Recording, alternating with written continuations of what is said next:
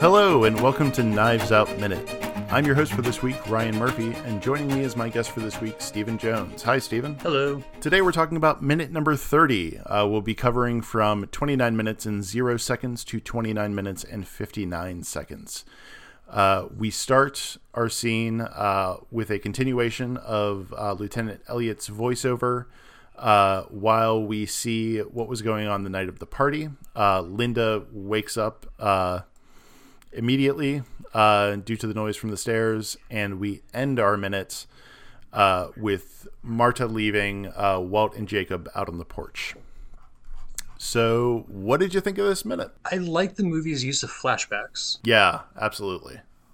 Like they do a good job navigating the chronology of it to make sure that nothing seems like confusing as to like when it's happening relative to everything else. Yeah, it definitely. We keep coming back to, seeing in detail what has happened already. It's interesting how that's used throughout the movie. I agree. Like at no point was I like, but is this happening before or after that other flashback that we saw like a half hour ago or something? And that's probably a good thing for a movie that consists like half of flashbacks. Yeah, and I feel like it helps the there are some murder mysteries or mysteries in general where it's like possible to reconstruct and figure it out ahead of time. There are some where it's just like they don't give you the information that you need to solve the case. Yeah. But here I feel like it's very consistent in like if you're watching this, you know the sequence of the things that happen and you can sort of put everything together. I feel like it does a fair job of giving you what you need to know, at least in the in that sort of overall sense with the flashbacks. So we establish how, I don't know if we established that Linda is a light sleeper, in part because Richard is still sleeping with all the creaking that's going on, but the stairs are really loud. I don't know that I would sleep through that, and I'm not a light sleeper. It seems like something that Harlan should get someone to look at. I don't know. Yeah, as particular and precise as he is about what he wants about his stuff, he seems like he would not have the patience for a stair that creaky. Yeah, that's and the thing is, I do sympathize with Linda in she, as people keep going up and down the stairs. The second time she's woken up, she's very annoyed, and that's fair. You should be annoyed. That seems not conducive to sleep. So we do see what's going on with her. We see Joni in her room, which she's decorated, and she's meditating when she hears the ka-thunk from somewhere above her in the house. I guess she does have a room as well. She heads on up. I guess, what do you think of Joni's... I don't know. What do you think of Joni's concern for Harlan? The fact that, of the people in the house, she seems to be the only one to go up and check on, oh no, I've just heard something fall. I do think it's interesting that she's the only one, but Yeah. Just from a structure standpoint, I guess it'd be weird and superfluous to have a scene where everybody goes up to check on a bump in the room. But yeah. I just think it's interesting in terms of like how Joni operates through the rest of the movie. And this is Friday, so we will be getting into spoilers shortly, and I'll give a spoiler warning for that. But I feel like that very much fits with what Joni wants to portray herself as, if that makes sense, within the movie. She's the caring, compassionate one of the family. Yeah. So we get upstairs. Harlan explains that he's knocked the Go board over, which, like, first of all, do you have any experience playing Go? I am experienced enough to know that I am not very good at playing it. Yeah, no, that's my experience as well. Like, it's something I'm like, it's kind of, as with like chess, it's like I want to know how to do this. I want to know how to do it well. I've tried, and I need to put in the time, I think, to get competent at it. But it is also kind of a that's a large thing to just kind of have fall over. So that in itself is like what, I guess in what Harlan is telling Joni, I'm curious what Joni thinks happened just before the board got knocked over. That, I don't know. Okay, so we continue on. Joni goes back downstairs. 10 minutes later, Linda is woken a second time by Marta leaving, and this time the stairs are very loud.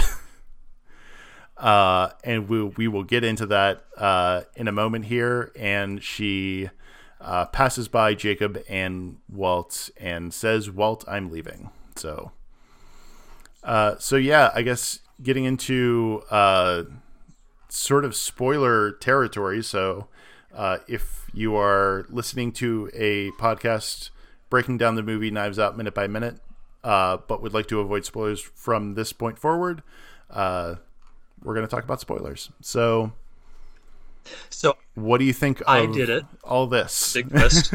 The main thing about this wing of the flashback that sort of stuck out, both of them involving Marta, when Joni goes up to check on them, it's, something I picked out having seen it a second time, was Marta in the background, like very deliberately, or at least seeming very deliberately, not looking at the door to see who just came in. Yeah. And we see her leave twice, because we see her leave again when we see her flashback. But when she leaves, when we see her leave through her flashback, we hear her, saying, I can't believe it's midnight already. And right. The detective recounting what happened. We just see that she leaves, and I think we see Walt look at his watch both times. Yeah. I mean, and that's what Lieutenant Elliot cites as like, oh, that's how we know, because Walt saw that it was midnight. Yeah. But she does, like, as you said, not here. It's not like call it out here, but she does like prompt Walt, hey, look at your phone or look at your watch. It is midnight. That is the time I'm leaving. That and like the aggressiveness with which she walks down the stairs. Yeah, and that's do kind of reveal a lot about what she's doing. Another possible. If we'd gotten her saying that this first time out, that would be, too many like weird specific details at once. So I think it's really smart that they only reveal that she did that once we already know. What actually is going on. Yeah, it would feel too much like, oh no, they should go check out her story because that's suspicious. Yeah. But in not, having her say that in this run through, it does kind of like it keeps Marta's any suspicion off of Marta. Like there seems to be nothing to be concerned about there. I think we do go to see. Sorry, go ahead. Oh no, I was just going to add on to the point you made about her facing away from the camera when we see Harlan's study. So looking through the script, it says that in the room behind him we see Marta, her back turned, preparing a hypo needle. I watched that several times trying to be like, can you actually see that she's preparing like a shot? I don't think you see her pick something up, but not only is her back turned, but she's also kind of out of focus. Like we're being discouraged from worrying too much about what Marta's doing. So that is an interesting choice there. Yeah, so I guess while we are in this sort of spoiler territory, I mean, is there anything that you want to discuss, not only with this episode, but with any of the minutes that we've covered this week? Sorry, buffering. I think they did a good job weaving Marta into the mystery, because aside from, like seeing her wake up and her mom and I think sister, I think those are really the only two scenes we get with her before, the whole, big reveal and the basically up until the parts that we've been seeing, because I think just before the minute where we see her puking is when we just kind of see her nervously sitting there waiting and like eavesdropping a little bit. So really this is kind of our introduction to her, and I think it does a good job weaving her into the story when before she's been the more understated character in a cast of playing to the cheap seats type characters.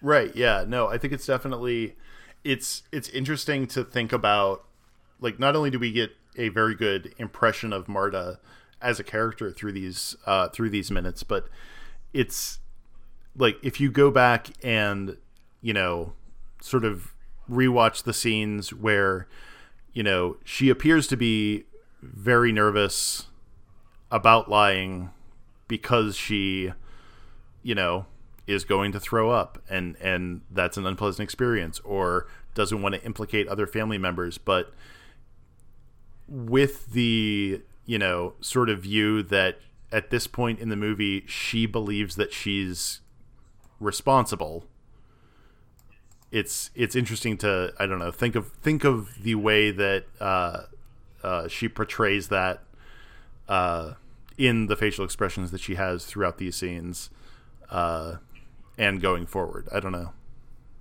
Yeah. So, yeah. Is there anything else we'd like to talk about with this minute? I think Ana de Armas in general does a really good job in this movie. Oh yeah, she's incredible, and I mean everyone. That was the thing that when I was watching this, kind of struck me, because I remember before going to see it being like, oh, all these people are in this movie, that should be fun to watch, and oftentimes you get this ensemble cast thing, but everyone in this movie does just a really great job. I don't know. I mean, I guess it should.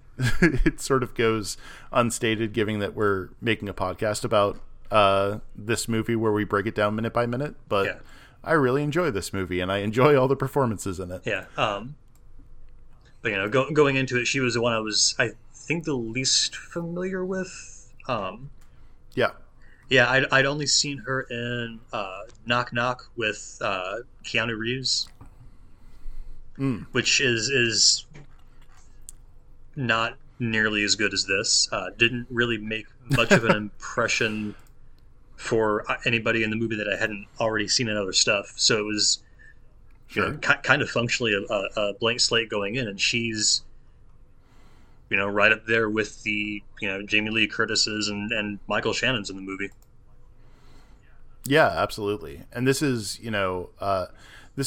probably, I mean, she was in Blade Runner 2049, which I haven't actually seen yet.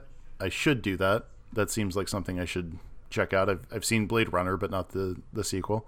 But I feel like this was probably, I mean, she's had a career dating back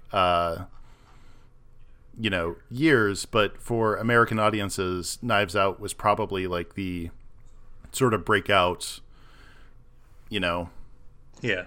This was a lot of people's first experience in watching her in a film, and I again think she just did an amazing job. The bit at the very end of the movie where the mug comes back for the last time with her drinking the mug at Yes. the people having to leave her house is. I've mentioned her facial acting before. I think she does a lot with.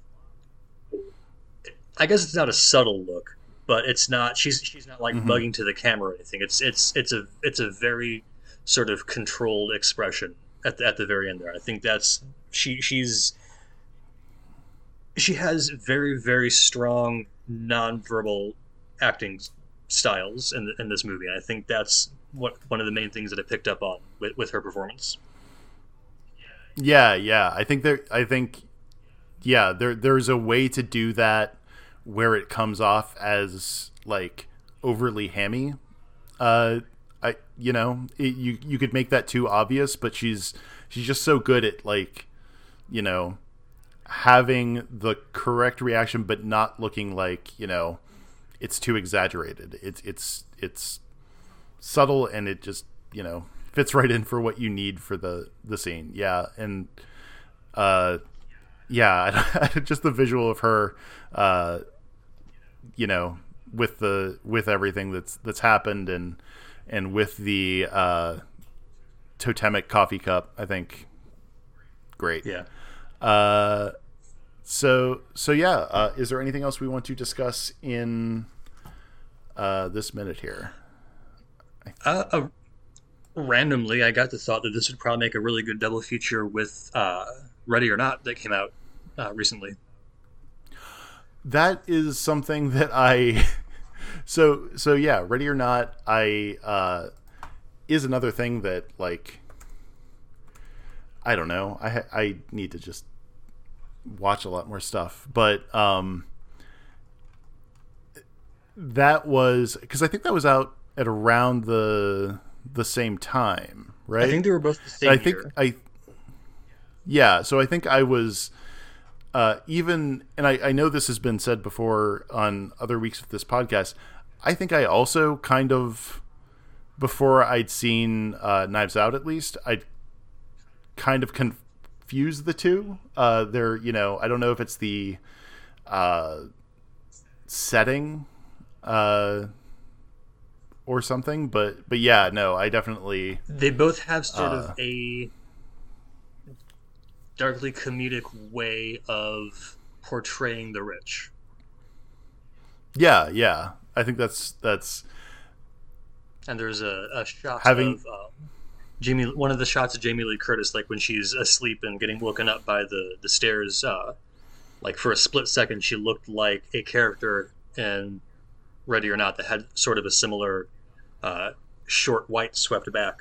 Yeah, no, I think that's. I might go ahead and do that. I might, having not seen Ready or Not, I might take that advice and view this as a double feature and watch Knives Out and Ready or Not. I think that's all we've got for this minute. So once again, Stephen, I want to thank you for joining me for this week. Thanks for having me. Was there a question of the day for this one? That was the spoiler discussion. Oh, okay. So okay. I gotcha. So thank you everyone for listening to this week of Knives Out Minute. Please rate and review in your podcatcher of choice. Follow Knives Out Minute on Twitter at Knives Out Minute. And thank you once again. And the podcast will be back with a new series of minutes on Monday. Bye, everybody.